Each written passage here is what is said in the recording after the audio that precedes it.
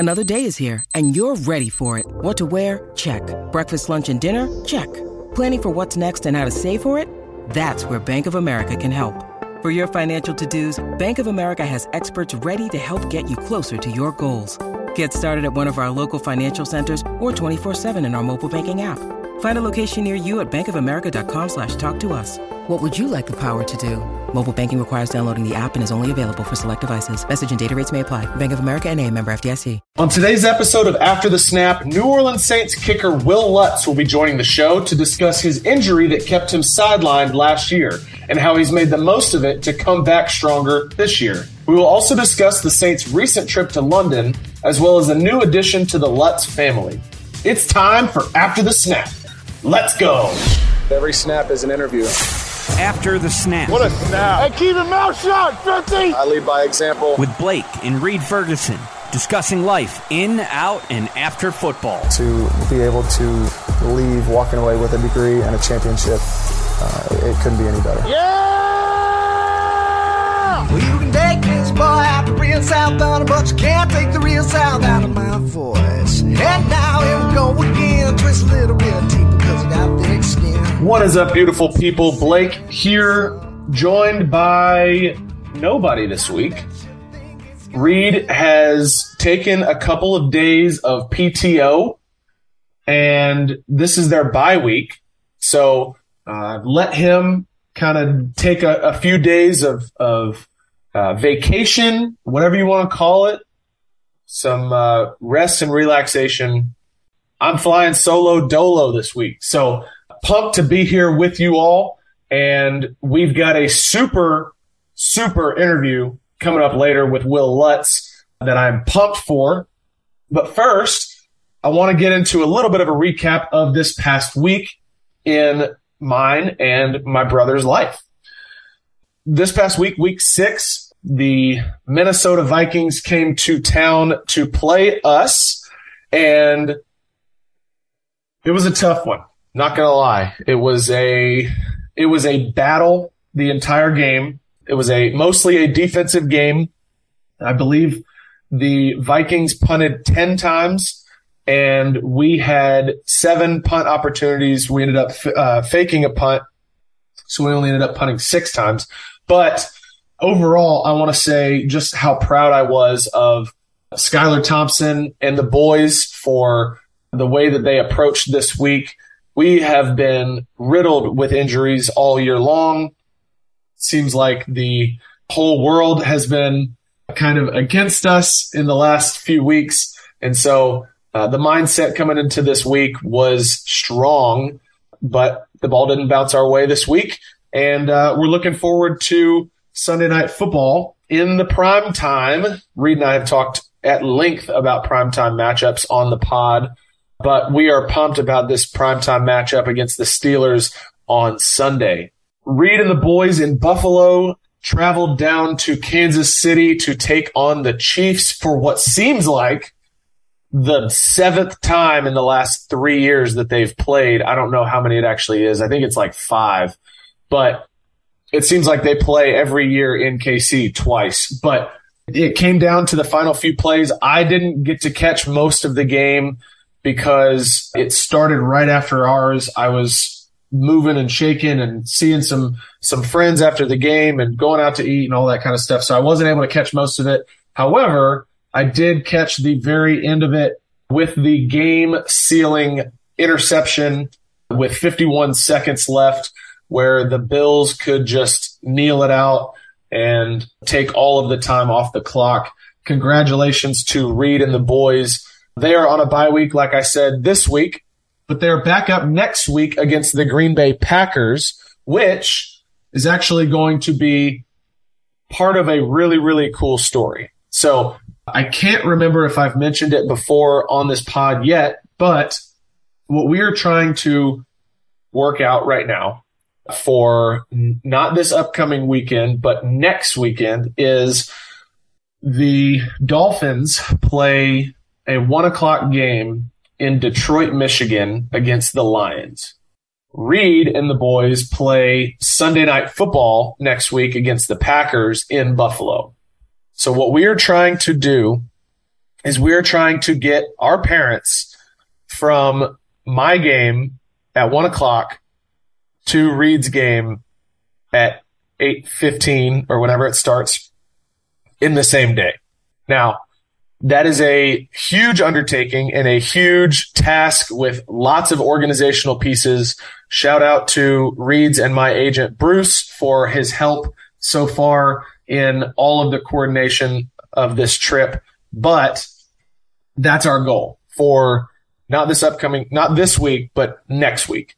We will be having it all documented, and we will make sure that you guys get to see and follow along with Big Kev and CC traveling from Detroit to Buffalo to catch both games in the same day. But that is our goal. We are going to do it. I think it's time for not only the clutch snap of the week, but to me, the clutch snap of the whole year. Congratulations to Matt Solansky of the University of Tennessee. Snapped the game-winning field goal snap for a 40-yard field goal to take down the Alabama Crimson Tide for the first time since 2006. I was 9 years old the last time Tennessee took down the Alabama Crimson Tide, and Reed was 12. This is actually a rivalry that is huge for our family. My dad, Big Kev, is a huge Tennessee fan.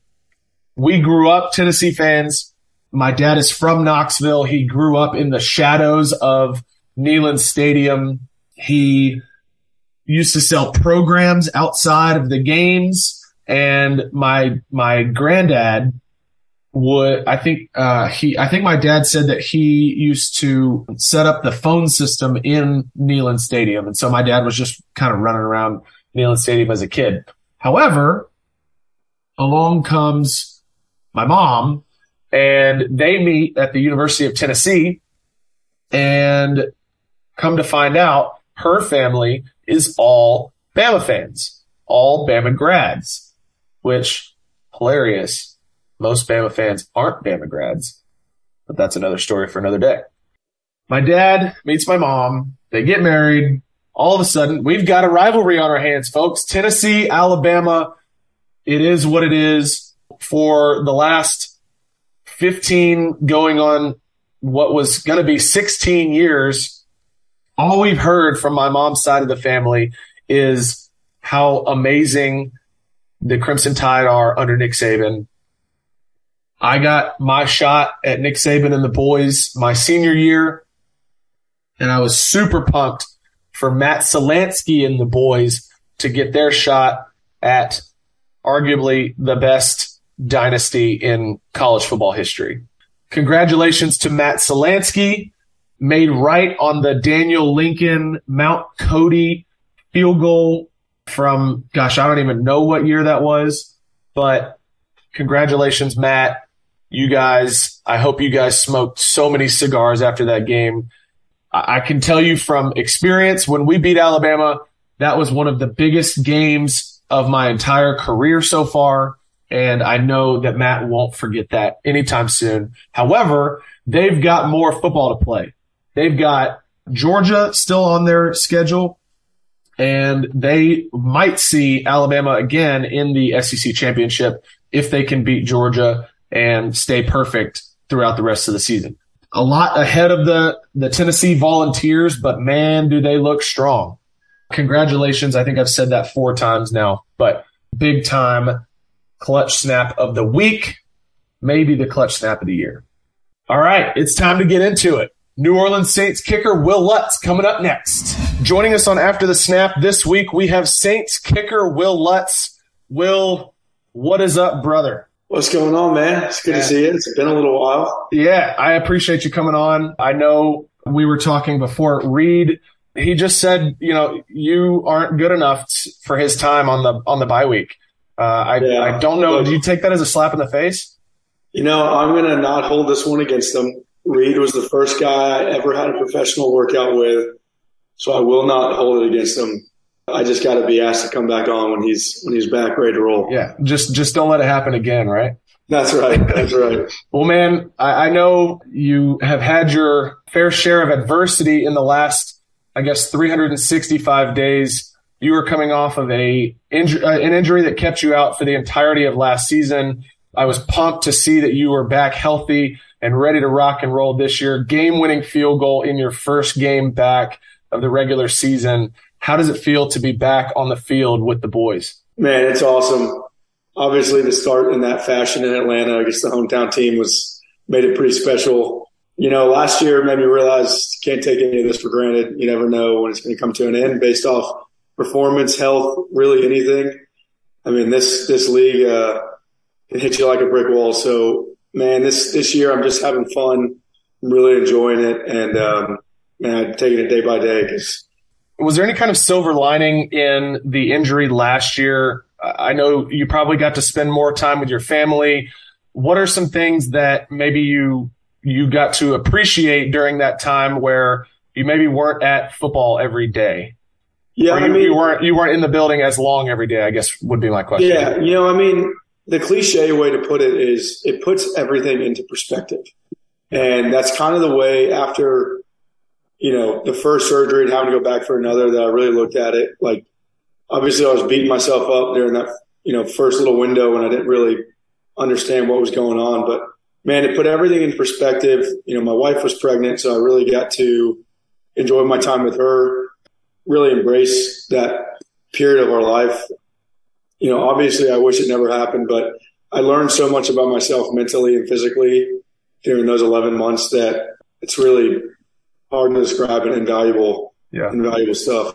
I want to talk about, and I know you mentioned Atlanta being the hometown game on your schedule every year. Obviously, you played at Georgia State. What's it like being able to go back to Atlanta and play every season? Obviously, from Noonan, played at Georgia State right in downtown. What's it like being able to go back to Mercedes-Benz and play there on a regular basis? Man, it's special. Every year I get to my family comes to a lot of games. I'm very blessed that they travel to a lot of my games. But to have them in that stadium, to have them down the sideline for the team that, we grew up cheering for, going to games. I played in the old Georgia Dome at Georgia State. So my rookie year, I got to play there, which was really cool. But, and then to have the Saints rivalry with Atlanta on top of that makes that week so special to me and my family. And, man, I look forward to every year. And I had a lot of buddies texting me after that game. That was no doubt. A little punch in the gut to a lot of my buddies. No doubt. I want to go back a minute and talk about kind of how you got your start, because I think as specialists, people get it twisted a lot of times. We sort of have to recruit ourselves to these big time universities. You don't get the kind of exposure that you would get from, being a top tier quarterback, top tier receiver. Did you go to kicking camps? Did you go to multiple different kicking camps? Were you sort of exclusive to one? I know there's this sort of mindset around being exclusive to one coach. Kind of tell me your story on kicking camps. Man, so in high school, I did not go to any camps. I worked with a guy named Cedric Oglesby periodically in Atlanta, one-on-one, and he's still out of Atlanta. He's a great coach. He played in the league for a few games. Man, I remember like it was yesterday, my dad and I were burning CDs off our computers, packing them into little yellow envelopes and sending them to every school. Dude, I can remember dropping those off for my brother at the post office. Have the little bubble mailers. Yes, dude. Yeah, and like how quickly that has changed, And like I remember copy and pasting every email across the country, and now that I know a lot of these coaches, none of them ever even look at those emails. It's like their assistant that fields all those messages and then watches all the tape and says, "Hey, here's the ones that are actually worth your time." Yeah, so it's kind of cool to say that we did like the old school recruiting, but it didn't work for me when it came to the actual college. It's funny. You say that about the kind of the old school mentality on recruiting, because so our assistant in Miami right now, Brendan Farrell, was at the University of Alabama when I took a visit there and went to their camp. And he said until he moved here, he still had the thank you note that I had written him after the camp. Oh, and that's so, awesome. Yeah, and kind of small world, we ended up being in the same place here, and we're still rocking and rolling. But yeah, you kind of have to do that whole thing. Sorry, I didn't mean to interrupt.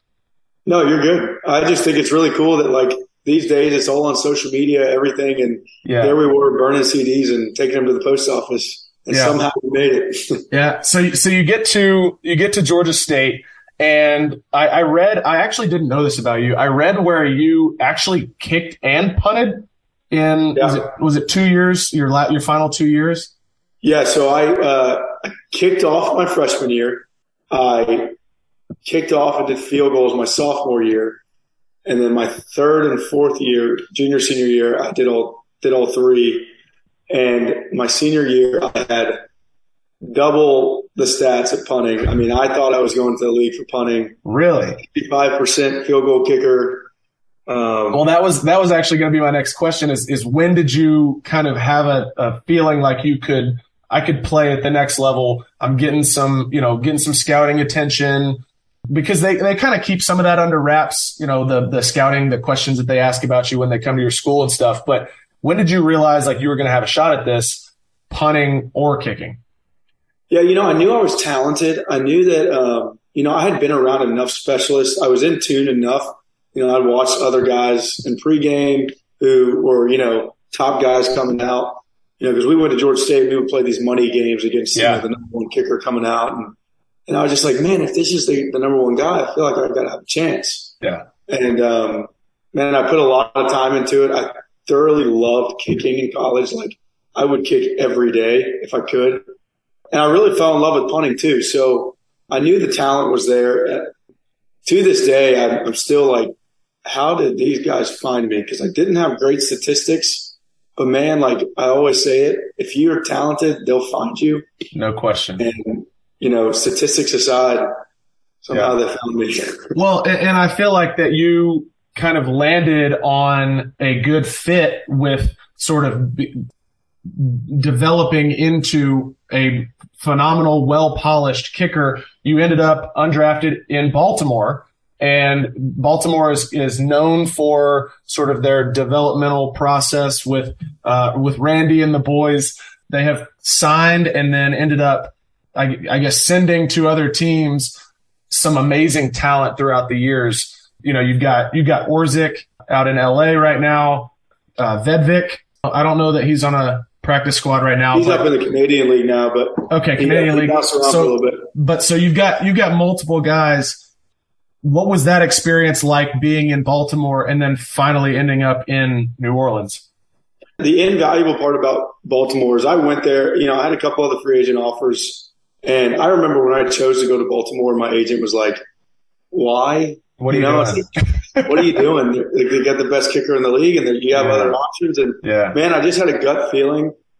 Those guys up there, Harbaugh worked in special teams for I think like 9 or 10 years with the Eagles, a few teams before then, and then he had Jerry Rosberg, who had knowledge through the roof in the special teams game, and then obviously Randy Brown was one of the only specific coaches at the time. Right. Now other teams are obviously inheriting that, but there was so much experience around me there, and I knew how raw I was. I wasn't blind to that. So there was just something telling me to go there with all that experience in one room. And I look back on it now and I'm like, man, if I would have gone to one of these other teams, it doesn't matter how well I did, I probably would be at home.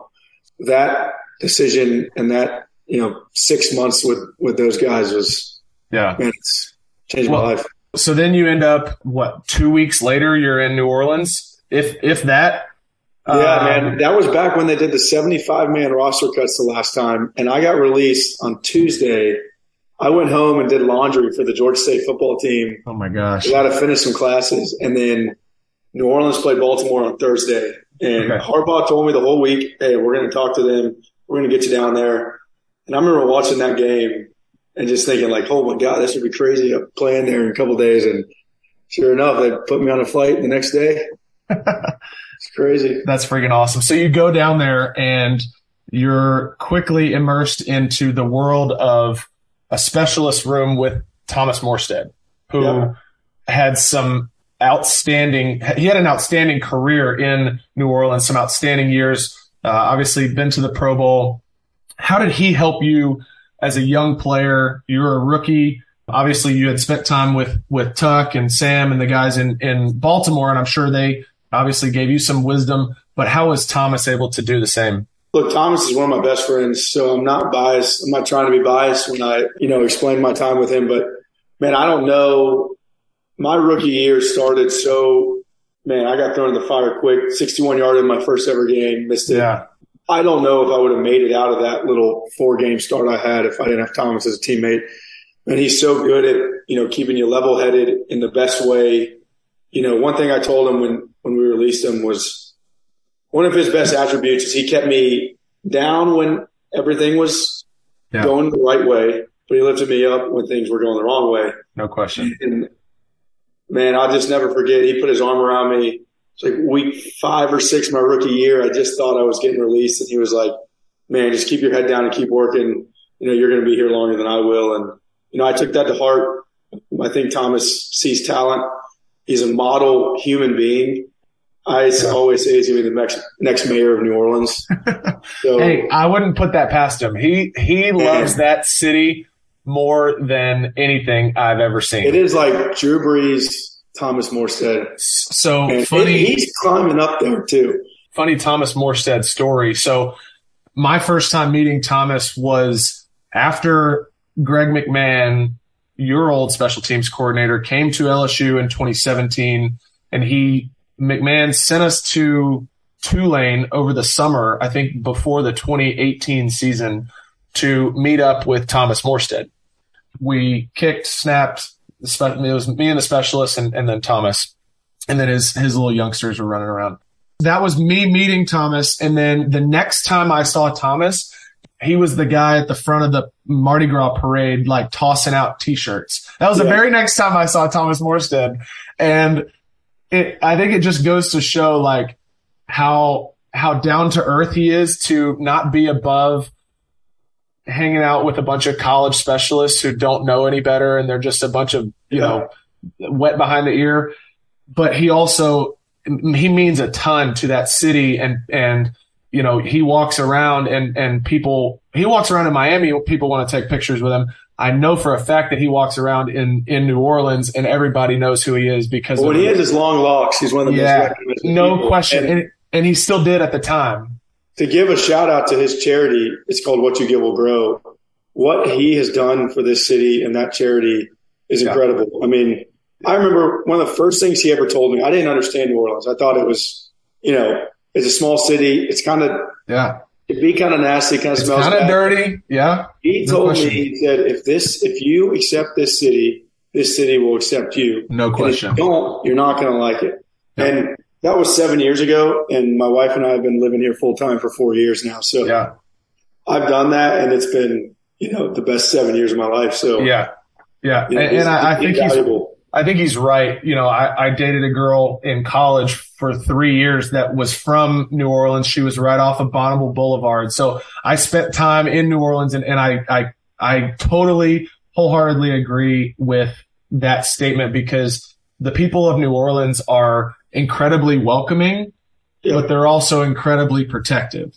If you embrace sort of that what makes it so awesome, if you embrace what makes it awesome, you'll be loved forever by those people, and you'll enjoy it. So I want to move on a little bit to your London trip that you guys just took. We went to London last year. It was one of the coolest experiences I've ever had. We ended up losing to Jacksonville on a game-winning field goal. I know you had a 60-yarder to tie the game. First of all, what was the London experience like? Did you enjoy it? The travel? Did you guys? When did y'all go out there? When did you guys? Did you guys do the when you went there? Did y'all do Thursday night or did y'all go for the whole week? No, so we went Thursday night, and so we left after practice on Thursday. Went right to the airport, took a melatonin, slept on the flight, woke up, went straight to meetings, in London. We went straight to meetings and straight to the practice field for our Friday jog. I've always been intrigued by that because a lot of teams do it, but and it's all these professional sleep doctors who set the schedule for us. But the 2 times I've done it. We did it in 2017, and then this year we've gone out. We've played Carolina and Charlotte, and we have flown straight to London both times. So it's only a 9-hour flight, I think. I can't remember. Same thing. We take melatonin. Everybody falls asleep on the plane. You guys drink those Som sleep drinks? Yeah, knock me out. Gone. Those things are the best. And so my second year, I wasn't a huge fan of the trip. Felt like I was completely out of my routine. I hadn't had a great start to that season, so I was like, man, I just want to get in my routine and get the season going. But this time, I really I understood how to, going into it, how to handle the week, how to somewhat keep a routine over there. But I also understood, enjoy it. It's so cool. We get to go play in a foreign country who doesn't really have the sport that we play. And so they love football over there. It's so cool. There's 32 different jerseys in the stands. Yes. But they are all in, and it's cool. We did Germany versus England Monday night. We landed Monday morning. Amazing. So we went to a Germany-England game Monday night in Wembley. Incredible. Oh, my gosh. And then I went to a Chelsea-Crystal Palace game on Saturday. My brother-in-law lives over there, so I watched a game with him. That's awesome. This time I had so much more fun. The new stadium that the NFL and Tottenham did together is incredible. And obviously the fans over there they really embrace us every time we go over there. So I can't wait to do it again, I think I was a little bit naive going into the trip on just how much planning that they have done on the London side of things for the hotel accommodations, the field, and all the different intricacies that you might not think about when it comes to that. But when we got there, and I don't know if it was like this your second year in the league when y'all went the first time, the hotels that we stay in now have built football fields on their property, on their grounds, for us to practice, and it goes unused the rest of the year. There's two London games. Those are the only 2 weeks that field is used for the entirety of the year. And then, it just kind of sits there. But they did that prior planning, knowing that NFL teams were going to be staying at their hotels. Yeah. I think it's so cool how much the NFL is investing in trying to create, the fan base over there. Yeah. Although, they're not, our games for them are super early or super late. So we may not get the TV time we want out of those guys, but they're creating this fan base overseas that, adds value to what we do. And just growing this brand of ours. And it's really cool. It's kind of like getting up at 6 a.m. to watch the Premier League games on Saturday mornings. I do it. Me too. I do it too. Me too. I wanted to ask, did you guys stay out in the countryside? Were you out in there's two. We stayed at Scion Park. Okay, so that wasn't where we stayed. The Grove. So we stayed at a place an hour and a half north. That was it was an old, it was a convent back 500 years ago for nuns.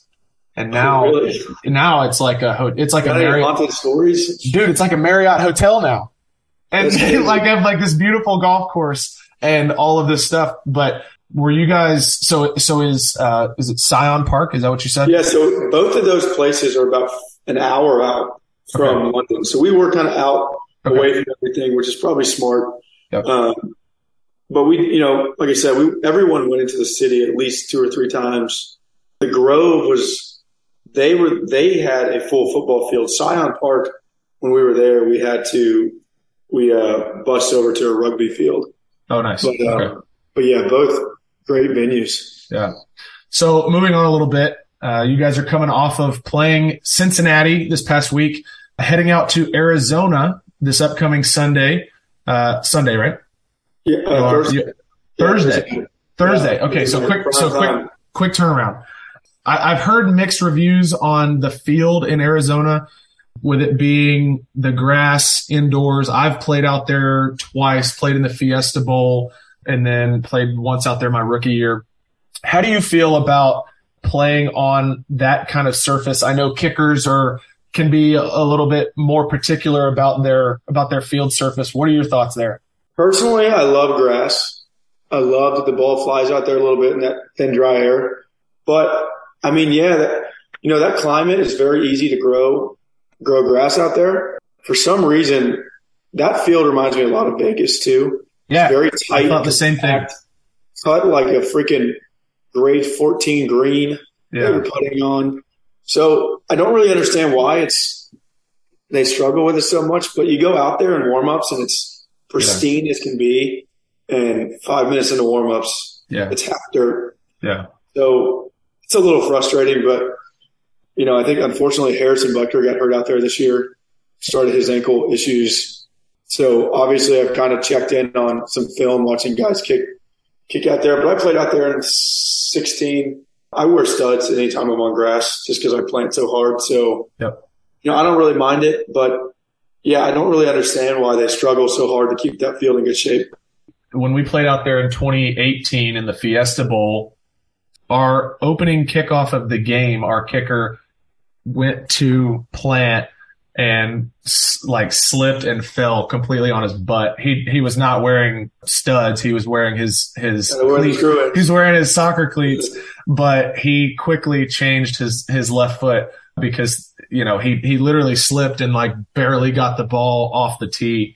Yeah. I mean, I feel like every time you play out there, it's kind of, you just have to be careful about, the surface and especially for specialists. With all the injury studies these days, I'm so surprised they don't try to do something a little different, because that climate out there, I mean, the golf courses are incredible. How is the football field not? But you also can't put turf, because then, guys are up in arms right now about turf, specifically at places like MetLife where, feels like there's injuries, knee injuries and all kinds of stuff happening every week. But let's talk about that, because here's the problem I have. 6 weeks ago, everybody was complaining about Chicago's field being grass and tore up. They need to redo the grass, or why is it just not turf? And now all of a sudden, we want grass only. Yeah, I feel like every year you cannot have your cake and eat it too. You can't make everyone happy. Yeah, and I think if you look at the statistics, I think it's overwhelmingly in favor of grass over turf because of the injury stats. I'm assuming there's just more money involved with grass that teams don't want to commit to the year-round maintenance. But my honest opinion is every stadium should be a dome, and I'm not getting that anytime soon. I don't disagree with that, honestly. I do not disagree with that. However, I think Buffalo fans and Reed would be great to chime in here if he wasn't off taking vacation.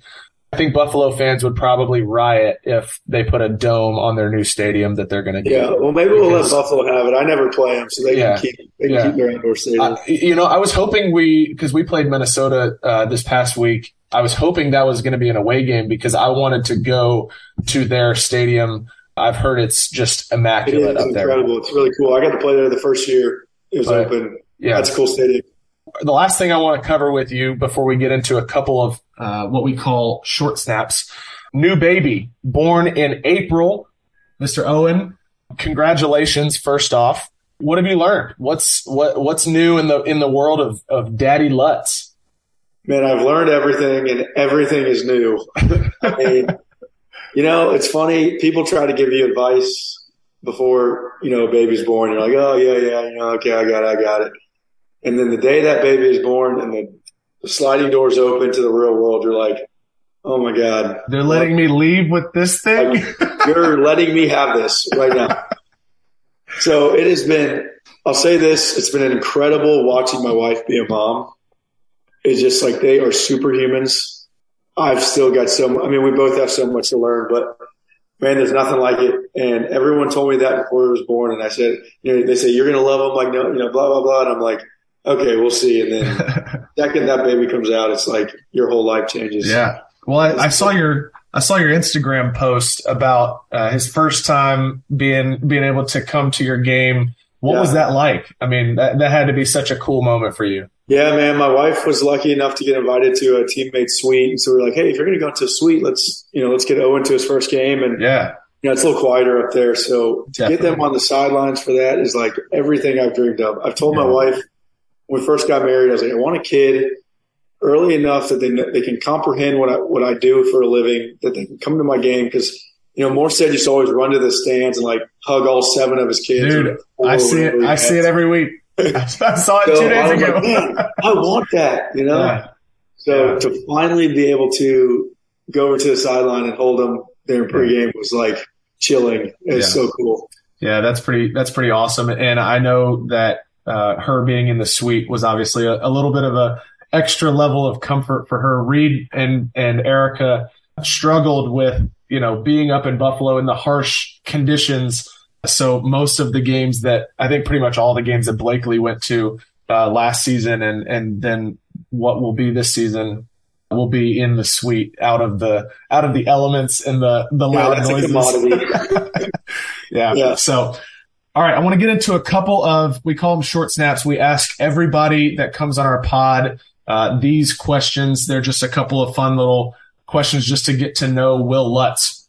First one would be, what is your favorite away stadium that you've played in your career? Oof, man, that's tough. You got the history with like Lambeau. It's so cool. Like walking into that stadium is, the history that's there is awesome. As far as like just the nicest, coolest stadium, we were the first team to play in the Vegas stadium, and it was during COVID, so there was no fans. But that stadium is like, I mean, it's like super.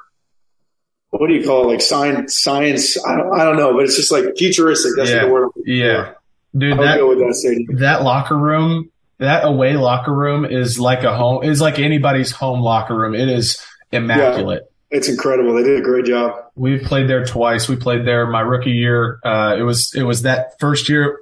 It was open. There was nobody there, and then last year we played there again. Trivia question that one day you're going to hear 20 years down the road. Who scored the first points in Vegas Stadium? Had to be Will Lutz. Me. Let's go. Write that down. We kicked the field goal on the opening drive of the game in the first ever game there. Amazing. I'm carrying that with me. That's going to be something that, people who are listening to this podcast will hear in a pizza night trivia 20 years from now. And they're going to be like, I'm so glad that I listened to that podcast. All right. Least favorite away stadium? Chicago. My percentage is very low there. And both times I've played there, it's been 25-mile-per-hour winds. And no bueno. Yeah, we played there in the preseason last year. It was a little bit windy, but we play there again here in a couple weeks this season. And I anticipate it being a little more windy than it was in August of last year. We play in Pittsburgh this year. And so that'll be a rival. We'll see. Yeah. That'll be close. Halftime snack. What do you eat? PB&J. Okay. Well, I'm so glad that you said that, because the next question that I had for you is actually a question that we curated from Reed's experience last year in KC. Sunday Night Football. They're playing. They get a halftime like extra long rain delay. So they're sitting there eating their PB&Js.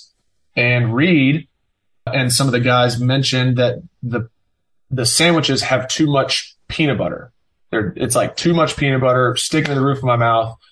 My question to you is, what is your PB&J ratio? So hefty peanut butter because it's filling. Okay. But I would say ratio 80-20, and that might be an unpopular opinion. Holy moly. But I want the flavor of the grape jelly. I go grape. We have choice strawberry or grape. Yep. I go grape, and I want to stuff that thing with peanut butter because that's filling, and we got about 2.5 more hours. Yeah, you got some of the healthy fats that are just going to kind of not spike sugar. It'll be kind of a slow. Exactly. So Reed 80-20. 80-20. No ifs, ands, or buts about it. Dude, I think Reed is like 65-35 peanut butter, maybe 60-40. I'm like 50-50. I have to, like, if it's sticking to the roof of my mouth, dude, I can't eat it. I cannot eat it. But I'm a big Smucker's Uncrustable guy. Oh, they're the best. I could eat those. Like they're they're in our weight room right next to our indoor facility. And so, like, when I go in there to warm up for practice, I'm just, like, shoving them. Pound 3 of them. Yeah, pre-practice. All right, last 2 questions. What is your pregame playlist? I like to start out with, like, some John Mayer, kind of soft, easy music just to kind of stay chill. Then I kind of bump it up to a little Kygo. Okay. Kygo, Avicii, that kind of music. Beautiful. Nothing too headbanging. Just keep me in a good mood. Put a little country music on before going into the stadium. Yeah, love that. And then the last question, not sure why it's on here, but we ask it every week. Is a hot dog a sandwich? That is – the problem is I don't really eat hot dogs. Okay. But do you eat bratwurst? Do you eat like – I do like bratwurst. And by definition, you got 2 buns and some type of processed meat in the middle of it. I mean – that's not a sandwich. I don't know what we've been doing our whole lives. Okay. So I got to say it's a sandwich because I think it literally is in the definition, but I'm not sure where people say it's not a sandwich. Yeah. I guess my follow-up to that would be, if it's not a sandwich, then is it a taco? Is a hot dog a taco? Because it's – Well, the point to that could be it's one, but if you break your bun, does it become a sandwich? See, but I don't – do you break your bun? I don't know many people that break sometimes when you stuff it with a little too much stuff, the bun kind of tears at the bottom. Now it's a sandwich. That's when you know it's a really good hot dog. You've got to just load it down. But if it doesn't break and it's the full U, it's a taco. Love it. Never heard that one, but I'm on board. Hot dogs or tacos. Heard it here first. Will, thanks for joining us, man. This has been so much fun. Really appreciate your time. Man, thanks for having me on. And Reed, we missed you. I wish we were playing one of you guys this year, but I don't get either Ferguson's. So maybe next year. Well, another big thank you to Will for joining us on the pod this week. Obviously, I've known him for several years, but getting to hear his story and what motivates him and what makes him who he is a little bit of a deeper understanding into somebody's life. And I certainly enjoyed it. I hope that you listeners did as well. But that is a wrap on this week's episode of After the Snap. You'll have to check back next Friday to see who we have on next.